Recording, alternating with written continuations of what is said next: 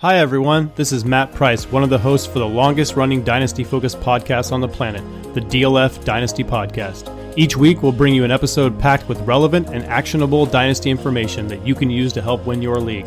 When I'm in the host chair, we might even play a game or two. We are always open to topic suggestions, so if there's something you'd like to hear us discuss, please let us know. Thanks for listening.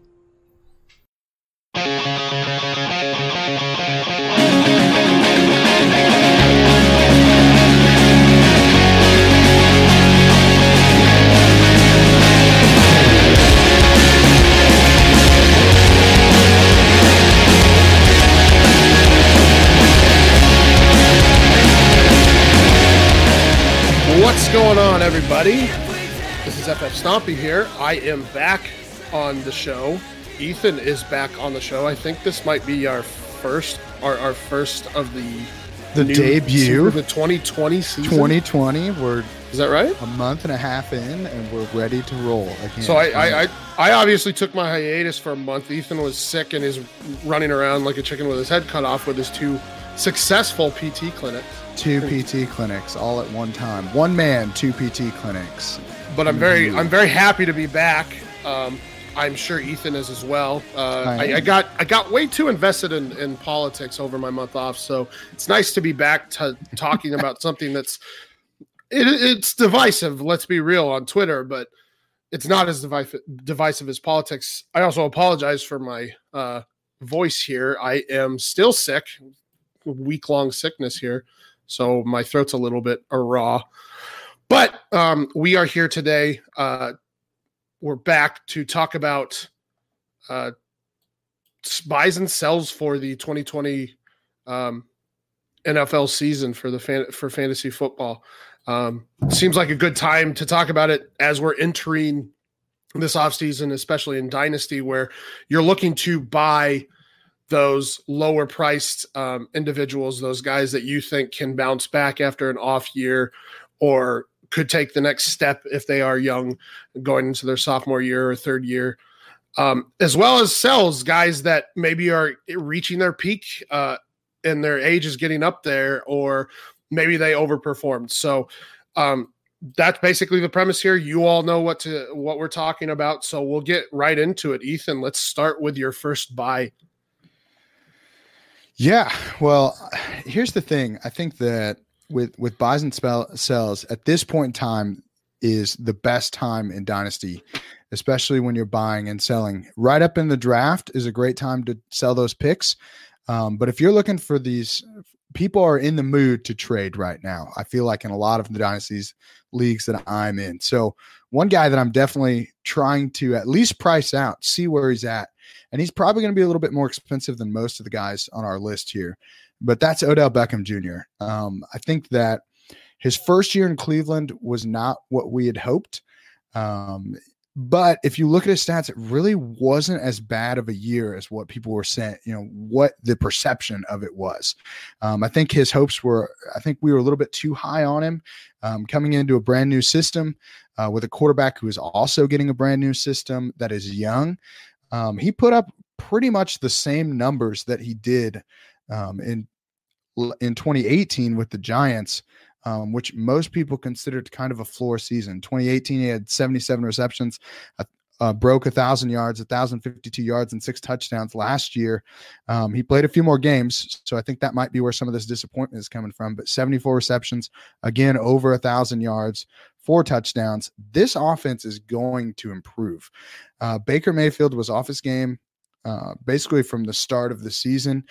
We can argue all day on if Baker Mayfield is a good quarterback or not good quarterback, but for OBJ's case, I don't think that his season should be a massive knock on him.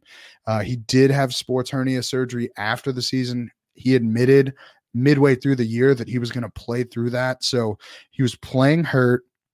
He put up similar numbers, and I think, again, he is the type of wide receiver that I think ages well in the league.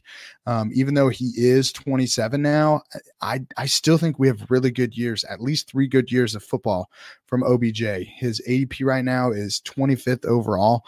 So you're getting him kind of right at the turn, the 2-3 turn. And I think that's pretty good value. He's wide receiver 9. And I think honestly, you can pay less than what you would normally pay for a guy of OBJ's caliber. So I'm buying OBJ, or at least pricing him anywhere I can. If I can get him for a decent value, I'm still pulling the trigger, because I still think there's plenty of meat left on the bone for him to improve in that Cleveland offense going into year 2. I think the caveat here needs to be that we are using ADP somewhat, or we're using it as a crutch here to evaluate the player's value, but that may not necessarily be the case in your leagues.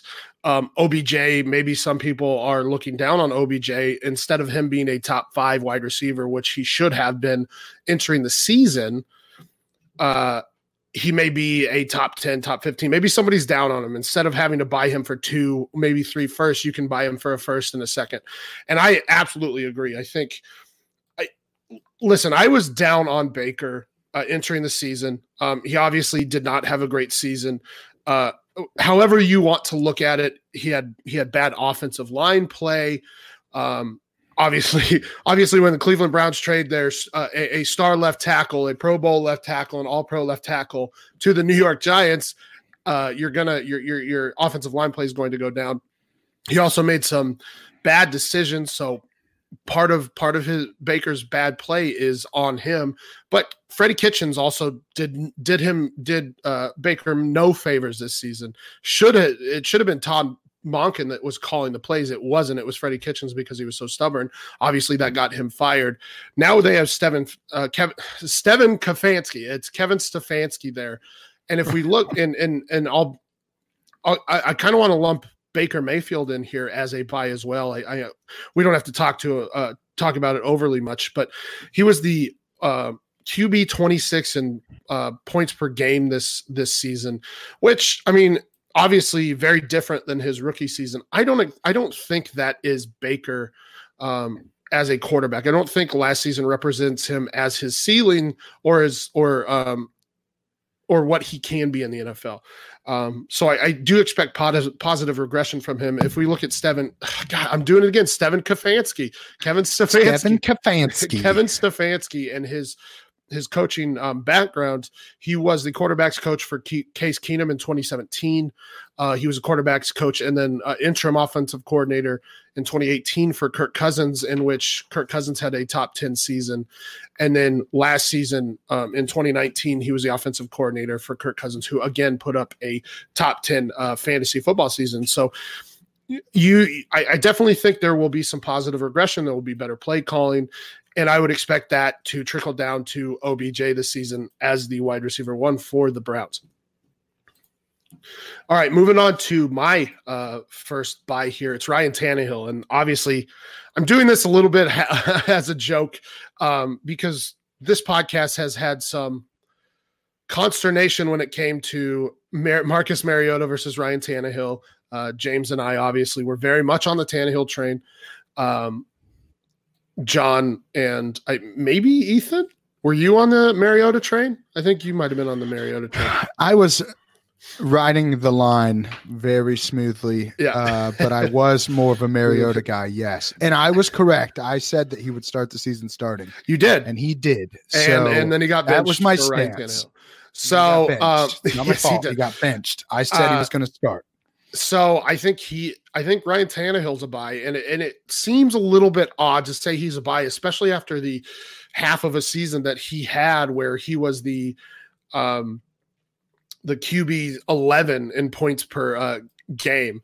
And if you look at the back half, he had less than 17 points as a starter once, and he had 8.7 points.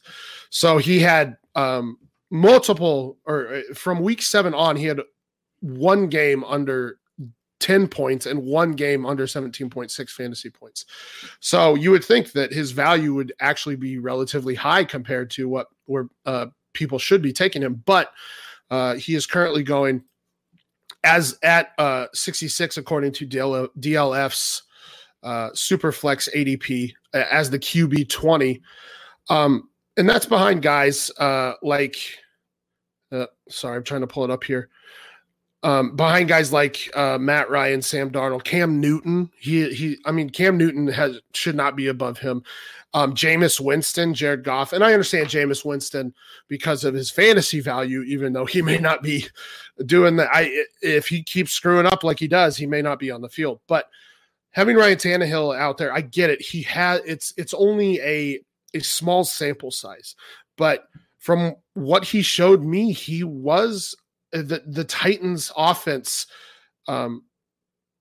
was able to use or use Tannehill's skills and capitalize on those, and he became a good quarterback in that offense. And I think that continues into the future. He has good pass catchers. Corey Davis, I know he's a good pass catcher. He just hasn't put it all together. AJ Brown had a phenomenal season. Jonnu Smith looks to be stepping in as that tight end there behind as Delaney Walker should be out. But he's got good pass catchers, and if he continues to make the decisions he did this offseason, a QB1 season or two over the next couple seasons is very much in the realm of possibility, which is why I think he should be going a lot earlier. And I think that I've taken him and Matt Stafford as my QB1-2 in a lot of SuperFlex mocks and startup leagues this season. Yeah, I dig that. I'll be honest. I think Tannehill is going to end up starting somewhere, most likely the Titans. And I just think that at that value for what he showed that he could do in that same offense this year, it's just kind of a no-brainer to at least inquire on what it's going to cost to get him. Again, somebody might be trying to flip him quick for a second rounder, and you're just not going to get that kind of quarterback play at that price right now in a rookie draft. So I definitely dig Tannehill as a buy here, even though I may not have been as high on him at the beginning of the year like everyone else from the SuperFlex show was. So we're also going to add in, James was supposed to join us, but with Ethan and I having weird schedules and being sick, he wasn't able to join us. But we're going to talk about some of his buys and sells as well. His first buy is Cam Newton, and I don't actually agree here. I get it because he, like I talked about, he's going one spot ahead of Ryan Tannehill is a QB19. His ADP is 58 in SuperFlex, and you're talking about a guy who has like 3 QB1 seasons under his belt. I mean, if he is healthy and comes back healthy, he has weapons around him, and this is assuming that he does come back with the Panthers, that he doesn't get cut or traded. He has Christian McCaffrey, obviously, DJ Moore, Ian Thomas, Curtis Samuel. He has weapons around him. And I think the big caveat here is his legs. If his lower body is healthy and he gets that 500 plus yards and 5-6 touchdowns, then you're talking about a QB1 going at QB19. My fear is, and we'll let Ethan talk about this more, is that with all of the beating that he's taken in his career, that his lower leg or his lower half is definitely not as healthy as it was in previous seasons. You had the foot injury last year. He's had ankle issues. And if his legs are taken away, he is not the pocket passer to be able to make up for the loss of running with more volume in the passing game. Yeah, I mean, I actually don't hate Cam Newton as someone to at least inquire about right now. I wouldn't say that he's necessarily someone that I'm actively pursuing. I just think that with the play style that he has, it will not age well. He's never been a prolific thrower. So as that athleticism wanes with these injuries that he's had, and he's got he takes a lot more big hits than he needs to. And that is, as you start accumulating these injuries, taking those big hits, you can't play the same way. And I think if you take out his ability to play the way he's always played, he's not going to be as productive of a quarterback. Now, that being said, if he finds a way to return, I don't think he's going to produce below QB2 numbers. So in that regard, I think if he returns to the Panthers, they're trying to build an offense there that is very quick, that doesn't require a lot of accuracy necessarily as much as just timing his passes well. He has plenty of safety outlets in that offense with the Panthers. I actually think if they get rid of him, which I don't see any reason. I don't see any way that they would without having a succession plan in place, when we won't know until the draft happens, basically. But I could see him going to like a Chargers and succeeding in an offense like that with that core around him. I think that he could have some kind of success at a new team. But as far as his injuries, it's not gonna really improve. And will those injuries, especially this most recent foot one, will it cause him to not be able to play his style of game? And will he be able to adjust? Because there's a lot of players that just cannot adjust once you take away their bread and butter of how they play. And I worry that Cam Newton is going to be one of those players. We would be remiss if we didn't mention that Mike McCarthy is the new head coach in Carolina.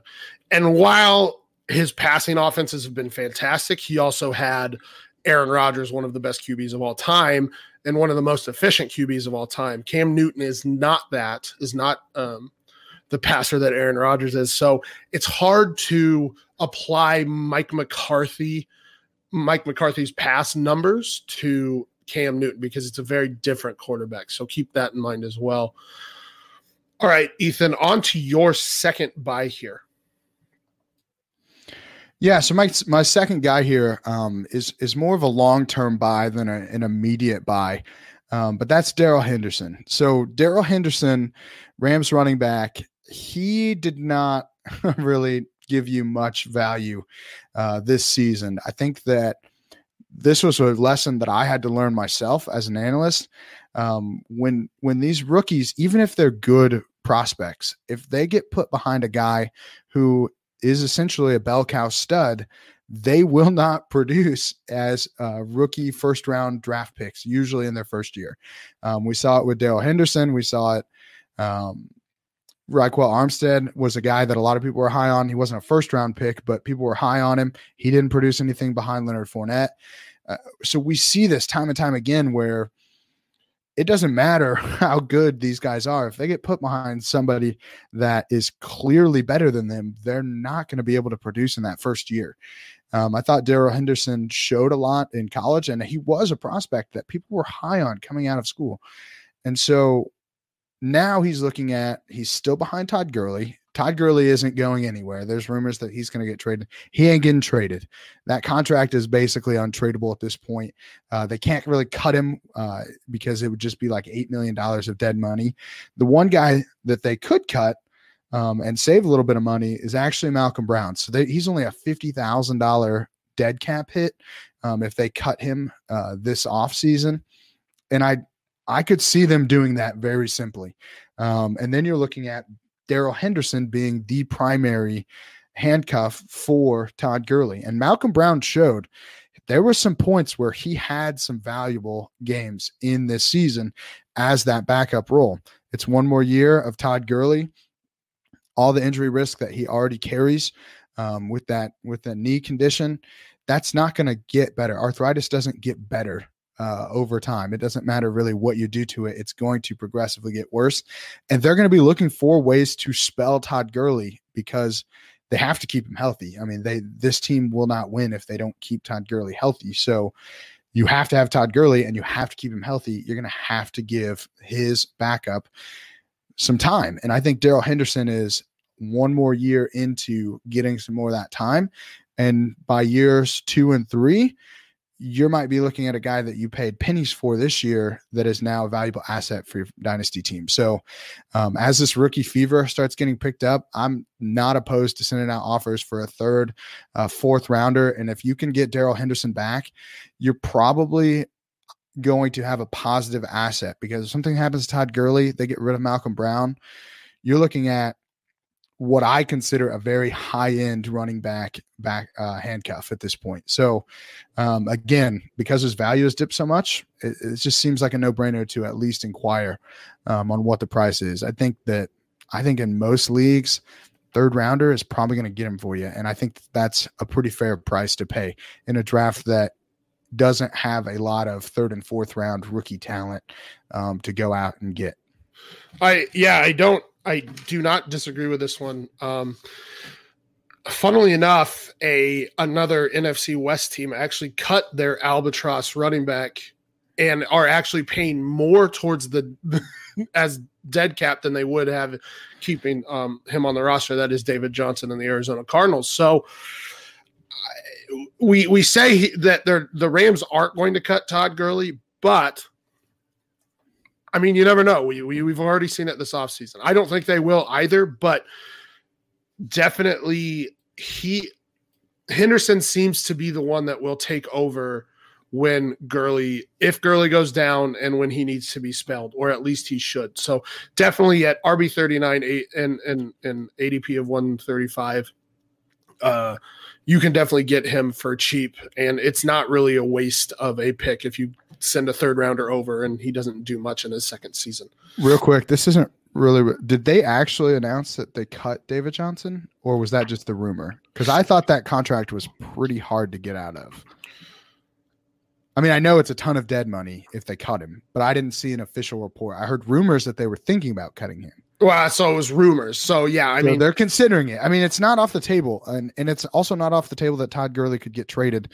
I think that's highly unlikely. Again, these running back contracts are so big, it would be very hard to trade these contracts. They're just not good contracts, him and David Johnson. Okay, so it says it's not impossible. It says Cardinals likely to release David Johnson. That was the news a week ago. So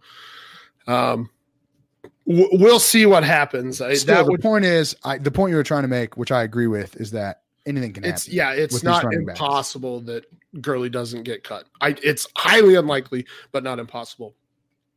All right, my second buy is Paris Campbell.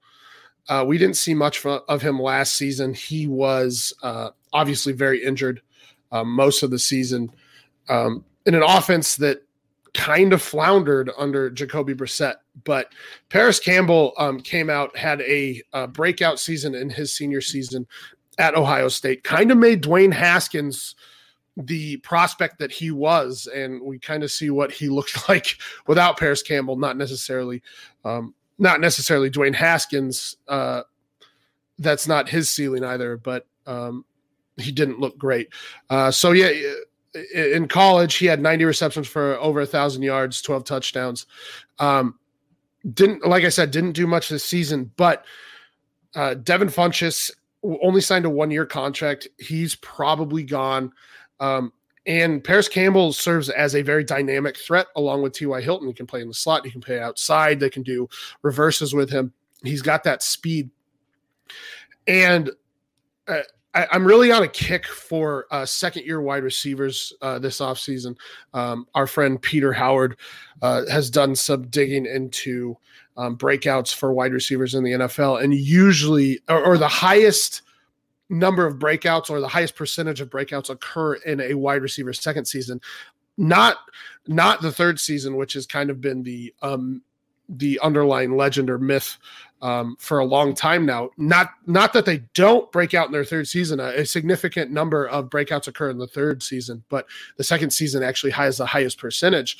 Paris Campbell being injured and entering a second season in a Frank Reich offense, I expect him to take a major step forward. And here's the thing. It's going to be tough for him to produce like Cortland Sutton or DJ Chark or DJ Moore or Anthony Miller. It's going to be tough for him to live up to that.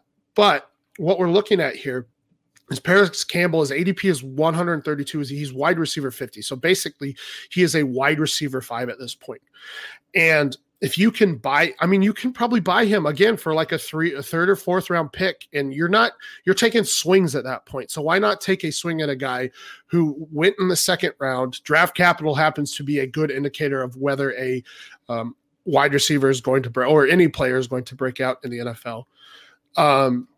He went in the second round. He looks like he can be the wide receiver 2 for the Colts this season, and probably a top 4. I mean, it depends on these tight ends, but he'll be one of the 4 best pass catchers on the field. Again, he's dynamic. He can run the short field. He's very quick.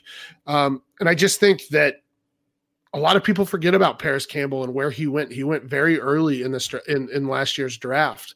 And I think that the Colts will use him, and you're not spending much in terms of draft capital in startups for him or in terms of rookie picks either.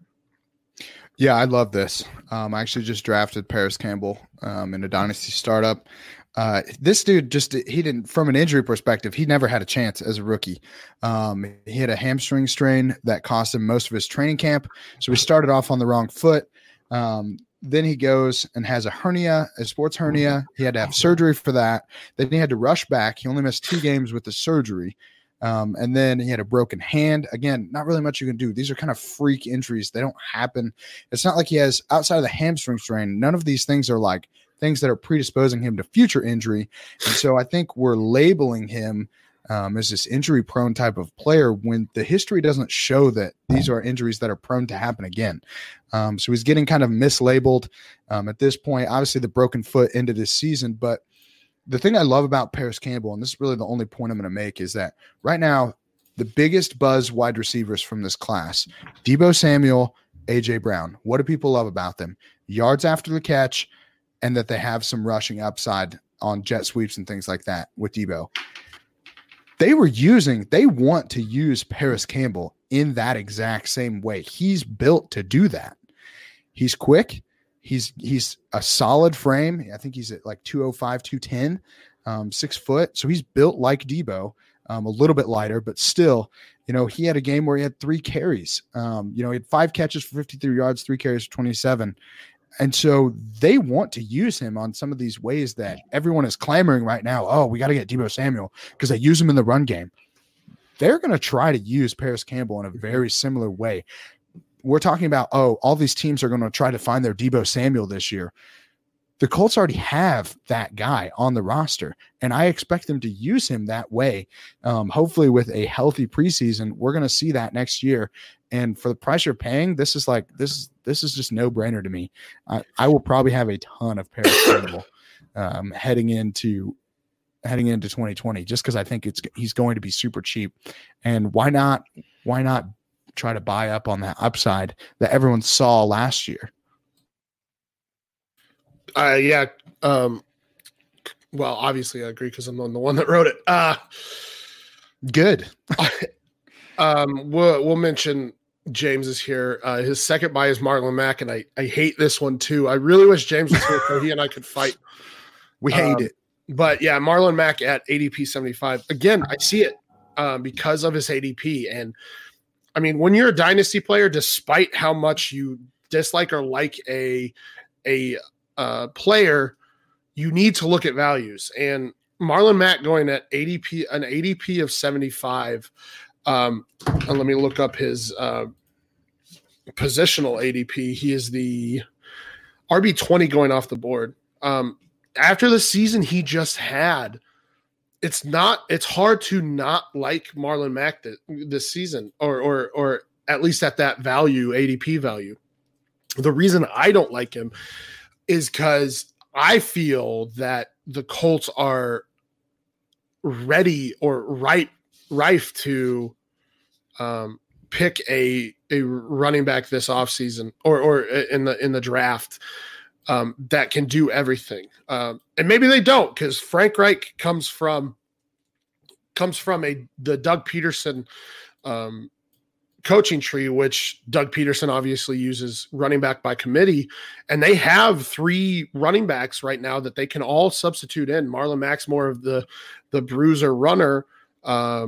Jordan Wilkins is kind of the backup, and then Naheem Hines is the pass catcher there. And maybe they don't pick a running back, but I just feel like they need that player. They need it's hard to live up to Christian McCaffrey, Alvin Kamara, but there are guys in this draft, DeAndre Swift, Cam Akers, Jonathan Taylor, that can immediately make an impact for that team. And while Marlon Mack, like I said, had a great season, he's not the pass catcher, and that's what scares me.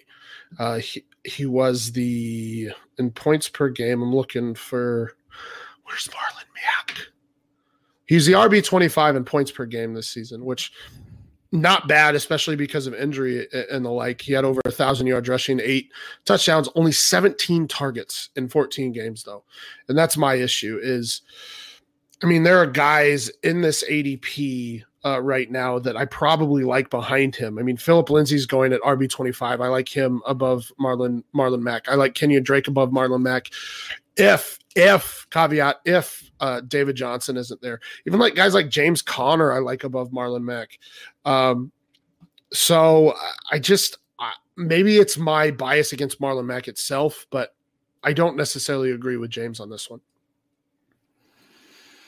Yeah, I don't really have much to add to that. I'm not a huge Marlon Mack guy, so I wish James was here to kind of defend himself. I feel bad if we both just knock on him, but pretty much everything Stompy just said is exactly kind of how I feel. I just feel like Mack is a fine runner, but he's not an elite runner. And if you're not an elite runner, you can always be replaced. And so with the questions that they have at quarterback, I just don't feel like Marlon Mack is a guy that I'm necessarily like clamoring to buy. Now, if we go through the draft and they don't address the position really at all, then yeah, absolutely go after Marlon Mack, because that tells me that they're invested in him, at least not just for 2020, but you know, they're at least giving him another year behind a very good offensive line. It's not like he's a bad player. It's just that I just don't know if I trust him to be an elite player. And so I really truly struggle with buying running backs, even if that are just okay, that I don't see like massive upside with, just because the position just runs its course very quickly and they just cycle these guys in so quickly. And with all these bad running back contracts, we're not going to see very many great running back. You know, we're not going to see those Adrian Petersons of the world where they just have like 4 or 5 great contracts in a row where they're just give the bell cow the whole time. Teams are just going to start funneling these guys. So I worry about Marlon Mack being a guy that in 2 years we're like, well, hopefully Marlon Mack comes back. And I just don't see it. I just don't see it with him. Right. All right. Moving on and to our final buys here. And I really like this third one from you, Ethan. Yeah, so my third buy this year is again, I'm sticking with what I know, which is guys coming off an injury. And one guy that I was really impressed with was Preston Williams. Preston Williams, his current ADP is at 116. He's wide receiver 44 off the board. He's young. He's 22 years old. And everyone's talking about Devontae Parker as being this guy that just exploded onto the scene. This year he finally broke out. Well, he didn't break out until Preston Williams tore his ACL. Preston Williams was the guy that was breaking out with Fitzmagic. He was the guy that was actually flashing in that offense. And it wasn't until he got hurt that we really saw Devontae Parker take over that role. And so to me, you're looking at a young wide receiver coming off an ACL injury, which while not insignificant by any stretch, is a lot less daunting than it was even 10 or 15 years ago. They've gotten pretty good at returning these guys. So you're getting an injury discount. Plus he's on a team that could possibly upgrade the quarterback position. Even if they don't, they still have Fitzmagic this year. And why I say don't, I still think they're going to. But if they draft like a Tua and they sit him for a year, you're still getting Fitzmagic for a year. So best case scenario is he comes back and he's perfectly healthy. And he is right back to where he was showing glimpses of becoming this year. Worst case scenario is you still have a great asset moving forward. He has an okay year coming off the ACL, and then you have basically a 23-year-old wide receiver next year. That's value will increase naturally because he'll have a better quarterback. That team around him is going to get better, and he's going to be a year healthier. So I dig it. I'm after some Preston Williams right now. I very much am too. Another second-year wide receiver, as I talked about with Paris Campbell. over 1,300 yards and 14 touchdowns in his final season at Colorado State. So he put up huge numbers in his breakout season. And like Ethan said, he had good numbers in his rookie season before he went down. He was a wide receiver 46 on the season in terms of fantasy points per game, but put up some very good numbers and some very good games last season with a floundering Dolphins offense. Let's be realistic here. And like Ethan mentioned, I would expect them to retain Fitzpatrick, who's going to start chucking the ball a little bit, retain Fitzpatrick this season. If they pick somebody like Tua, Tua will probably sit the year because of his hip injury. Fitzpatrick chucking the ball to Devontae Parker and Preston Williams. Very good prospects, like Ethan said. All right, going on to my final buy is Justin Jackson. And I really liked Justin Jackson coming out of college. He put up big numbers basically every season at Northwestern, and he caught the ball basically every season at Northwestern. So he's an all-around talent. And we've seen it. We've seen flashes from him in with the Chargers when Melvin Gordon is out. And if I look at the splits with and without Gordon, and obviously Justin Jackson is going to take on a bigger role without Gordon, but he put up almost 30 more yards per game. He put up over I apologize, over three more targets per game. One more reception. Sorry. 2 more targets per game, 1 more reception per game. He went from the RB 86 when Gordon is available, and the RB 32 when Gordon is out, and that's in 13 versus 7 games. And we saw last season, Justin Jackson in those first 3 games actually put up extremely efficient numbers, even with even with Austin Eckler there, and with a bigger, more volume. So Melvin Gordon likely is gone. I mean, highly likely is gone. I don't think they're going to re-sign Melvin Gordon, especially with the consternation that this past offseason.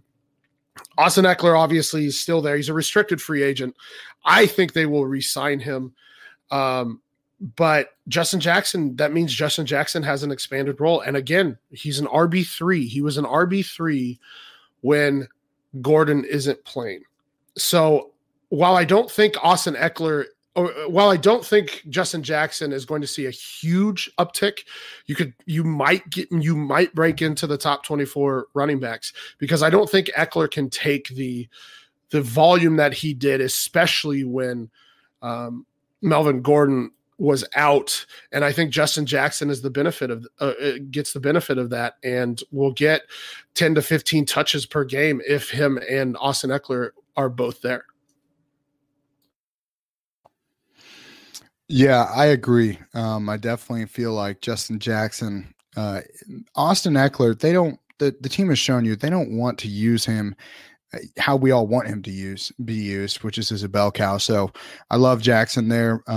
James's guy last buy here real quick was just Boston Scott. He's got an ADP of 172. We were both kind of wondering where this one came from. I think a little bit. I kind of get it. I love it. I kind of get it. I mean, I think that Scott showed, his the last 4 games, he had 25 targets. So I know we want to crown Miles Sanders as this bell cow in this backfield, but it's Doug Peterson. It's Doug Peterson. He's not. I don't. We can't every goddamn year. It's Doug P. Well, once he gets a quote unquote bell cow back, but Jordan Howard, Miles Sanders, and Boston Scott were all very involved, and even Jay Ajayi got touches after coming back from his ACL tear. So you can't trust Doug Peterson not to use more than 2 or more than 1 back. I mean, he's going to do it. And Boston Scott, Jordan Howard's contract is up. Boston Scott proved he can do it. Like you said, in those last 4 games, he had 6, 7, 6, 6 targets. He caught 6, 7, 6 in 4 of those. And he also had a handful of carries in every game. And if he's going to take on like that Theo Riddick type role in that offense, I mean, you have to pick him. And like you said, he was RB he was 172 in ADP. He is, as I'm looking, he's RB 52. He's going as an RB5 right now. You can get RB3 numbers if he is truly that second back in that backfield, if Howard isn't re-signed. So I really do like this. So there, James, feel vindicated that I agreed with you there. 50% of the time, none of us agree with you. All right, we'll go into our sells here quickly. We'll try and get through these quickly. Your first one here, Ethan. Yeah, so my first sell is actually pains my heart a little bit because I actually love this guy, but I think I'm to the point now where it's time to sell. It's not looking ideal, and that's Chris Carson. Chris Carson, as much as I love the story of Chris Carson, 7th round running back who fought and clawed his way into a starting role. The team loves him. Everybody loves this guy. He gets injured, and then it's like, oh, well, everyone throws him under the bus. Chris Carson's he's not going to be the guy. And then they draft Rashad Penny in the 1st round, and it's, oh, Chris Carson's not going to be the guy. And then he still comes out and is the guy again. I love the story of Chris Carson, but it's time that we start looking at some of these red flags, and there are a lot of them. Like I said, 7th round running back. We talk about draft capital all the time. Here's the thing. He's not costing them anything. Of course they love him. It's just like if you owned a business and you got to hire someone that did an amazing job and you're paying them pennies, of course you're going to love that employee. Same thing I think is happening with Chris Carson. Is he productive? Absolutely. He had 2 great seasons, but he's coming off a fractured hip. And we don't know. There's a ton of question marks right now. His backfield mate, Rashad Penny, also dealing with an ACL injury. It's looking very likely like this team is going to draft and dip into a running back class that I am super high on. Even a guy like Michael Warren, who isn't necessarily like, he's not going to be a high draft pick, but he's going to be able to come in and take touches pretty closely. They're going to give somebody an opportunity to supplant both Carson and Penny, and that makes me extremely nervous. Penny at least has an investment in him as a 1st rounder. Chris Carson doesn't have that. He's got an injury history. He's got fumbling issues. It's just one of those things where I think you say, hey, look, you package it as, look, they love this guy. He's had 2 great seasons, hip injury. Don't worry about it. Even though Ethan told you to worry about it, don't worry about it. Take this guy off my hands. I'll give late first, early second, 2 seconds. That's what I'm trying to sell him for right now in the leagues that I have him. If I can get 2 seconds out of him or a second next year, and a player that I like, I'm probably taking it. And so Chris Carson is the first guy I'm selling. It pains me because I do love the guy, but he's just got way too many red flags for me right now. And running backs get recycled, and they just get recycled. So it's time to move on, I think, from Chris Carson, which again, I will eat my words if he comes out and is incredibly successful, but I don't see, there's too many red flags for me right now. I'd rather sell where he is. I think John is going to be hurting. That hurts me to hear. I'm sure John is probably screaming as he's listening to this. So sorry, John. I don't really have anything else to add to that. I mean, I think he's okay in terms of value, but I definitely get with injuries and all the entire situation why you would be selling. My first sell here is Melvin Gordon. He's going at ADP 47, RB 13, which honestly not bad value. But the issue here is Melvin Gordon has a ton of mileage on him. Even with the injuries, he's got a lot of carries over his first 5 seasons. He is 26, so relatively young. He will be 27 in the season. So he's getting up there in age for a running back, and he's moving on from the Chargers. Where does he land? Is he going to get paid? Is he going to be in a running back by committee situation? I don't know. And that's why I'm selling Melvin Gordon here. He had it very, very good with the Chargers. I just don't know where it's going to go from here. And I think that while he's not at peak value, I think his peak value was after the 2018 season when he put up, or maybe even 2017 season when he put up huge numbers. I do think that you can still get like a first round pick and a second rounder. And if you get a first round pick this in 2020, you can replace Melvin Gordon with three guys I mentioned: Cam Akers, DeAndre Swift, Jonathan Taylor, and they're younger and they will last another 3 years, 3, 4, 5 years. So I think I look to try and replace Melvin Gordon, who's up there in age for running backs, with a younger guy with less mileage on his legs. Yeah, I love that. I absolutely love it. James's first sell here is Carson Wentz. He's going as 29th overall in ADP. I don't love it. Again, it's hard when you got a guy that can't defend himself. I don't hate Wentz's value right now. I'm going to guess that he was going to ask me about the injury history and the aging.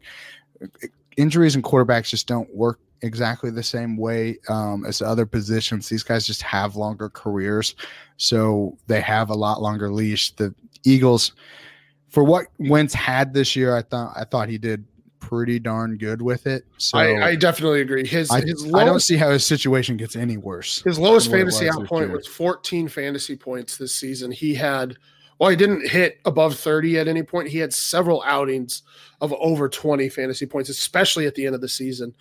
I don't love this. He's the QB7. I think it's about right. You can make an argument for guys like Josh Allen behind him, Aaron Rodgers behind him, and being in front of him. But he's still young.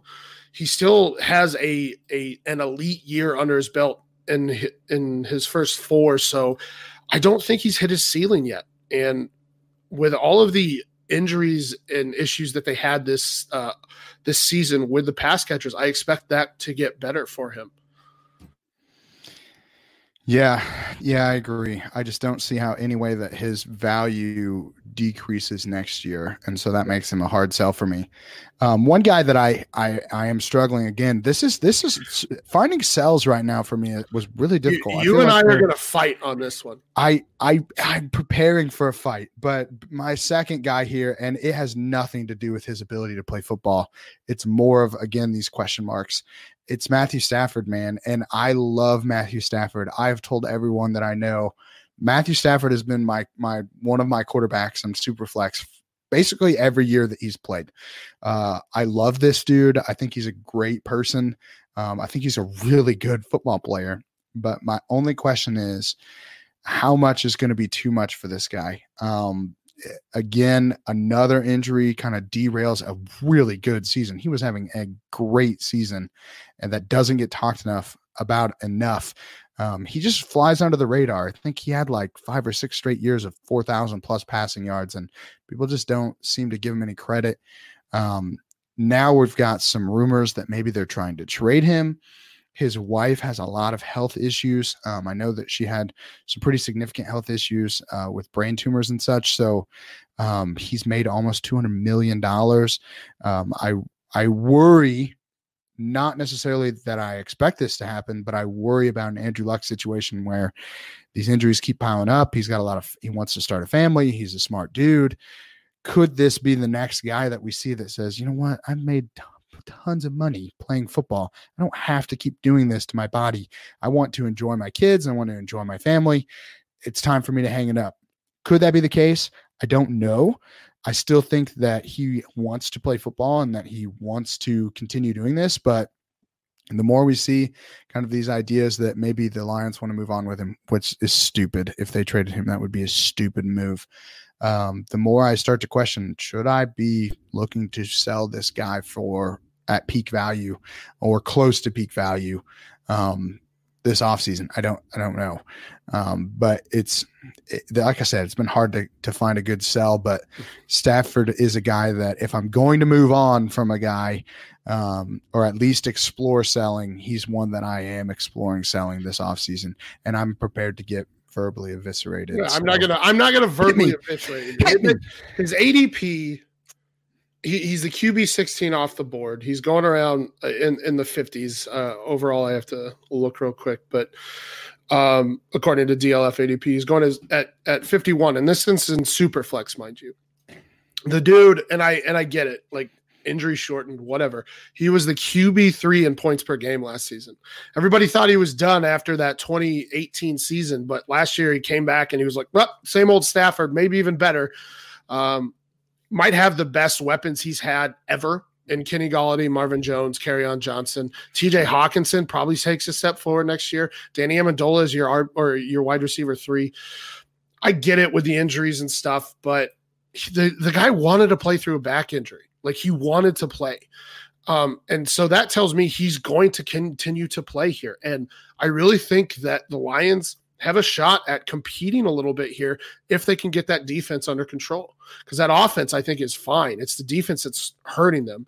And Stafford, I'm picking Stafford up everywhere. I think he's a buy, honestly, because of the fact that he's a perennial QB1 and is generally in the top 10 QBs year in, year out, except for like I said, 2018 when he was dealing with back injury. So now that he actually took time off, he's healing. I think he's back to old form and he could put up a top 5 season easily next season.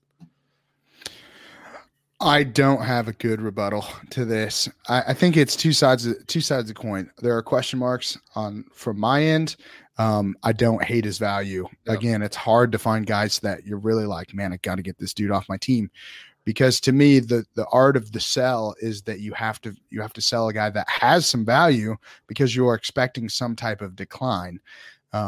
If you just try to sell the dudes that everybody knows you're trying to sell, you're not going to get any. It's not going to be a really savvy move because you're not going to get value back for it. Again, I won't argue much with it. I love Matthew Stafford. So if you want to keep him, by all means. I think what this tells me is that he's a hold. If you have Matthew Stafford, you hold him. I agree with that. Unless you get like a crazy offer from somebody that's trying to buy him actively. Like, this is a perfect example of 50-50. I'd say hold. And I think we can both agree on that. I've been stacking Stafford and Tannehill this offseason, so I love that stack.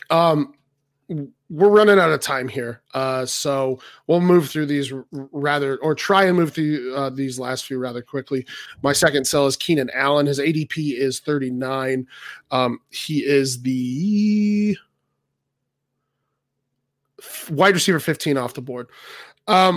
It's not bad value for who Keenan Allen is. The issue is, and I've gotten a lot of pushback on Twitter about this because I said something about it. He's in a weird situation where who's his quarterback? I mean, he's losing Phillip Rivers. He's had Phillip Rivers his entire career. We don't know who he is with Phillip Rivers. It's kind of an AB without Ben Roethlisberger situation, without the insanity.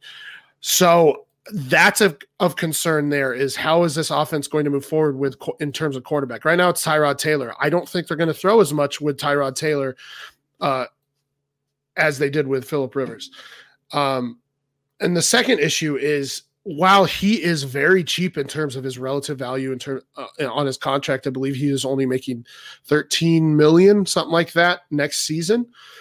He can be cut for $11 million savings. And I personally believe that the Chargers, and I'm not the Spanoses, I don't know what they think. So who knows what Dean Spanos thinks? He may disagree, but I think they need to go into a rebuild here. They have Joey Bosa's contract coming up. They have Melvin Ingram's contract coming up. So, and now they're without a QB, and they're not going to pay a QB. I guarantee it. So I think they're in a rebuild, and that means that there's no reason to keep Keenan Allen on this roster. Personally, I get it in terms of value. Yes. In terms of putting butts in the seats. Yes. Even though they can't even do that now, I think it would be a good move for them to either trade Keenan Allen or to cut Keenan Allen to save that money. So he's age 28, so he's not a young guy anymore. I'm not going to say anything about his injuries because he is not injury prone. So, I mean, those are my main reasons, is his quarterback situation and his contract situation. And he's still going relatively high. I'd rather have Stephon Diggs, Cooper Kupp, Calvin Ridley, Allen Robinson, Tyler Boyd, Tyler Lockett, who are all going behind him. I would rather have those guys above Keenan Allen right now. Yeah, and I think this is we're projecting a little bit here with these sells, because it's hard to sell a guy. I mean, it's hard to sell a guy like Keenan Allen because you want that production on your team, but you have to look ahead at these situations.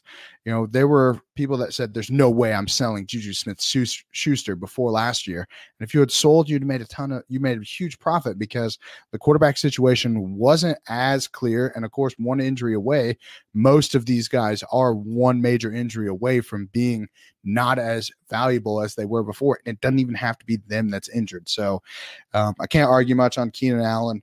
My last guy here is Kerryon Johnson. I stuck with the Lions. Lions fans, I apologize. It's not that I hate your team.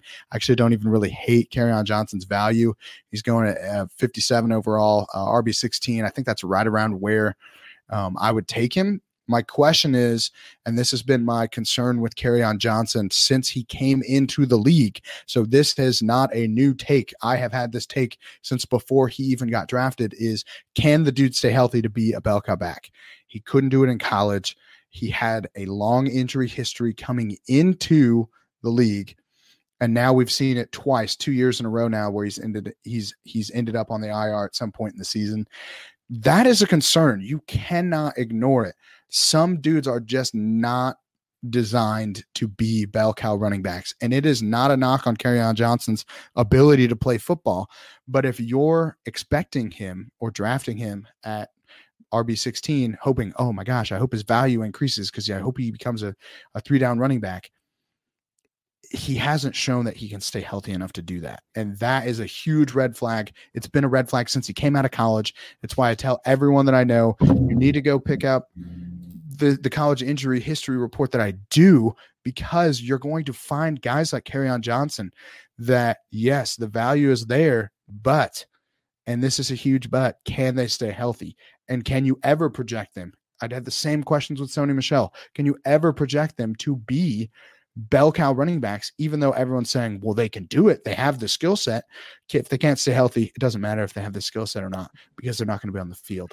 So that's why Kerryon Johnson. There were also concerns too, because he wasn't playing 100. He wasn't playing like a bell cow.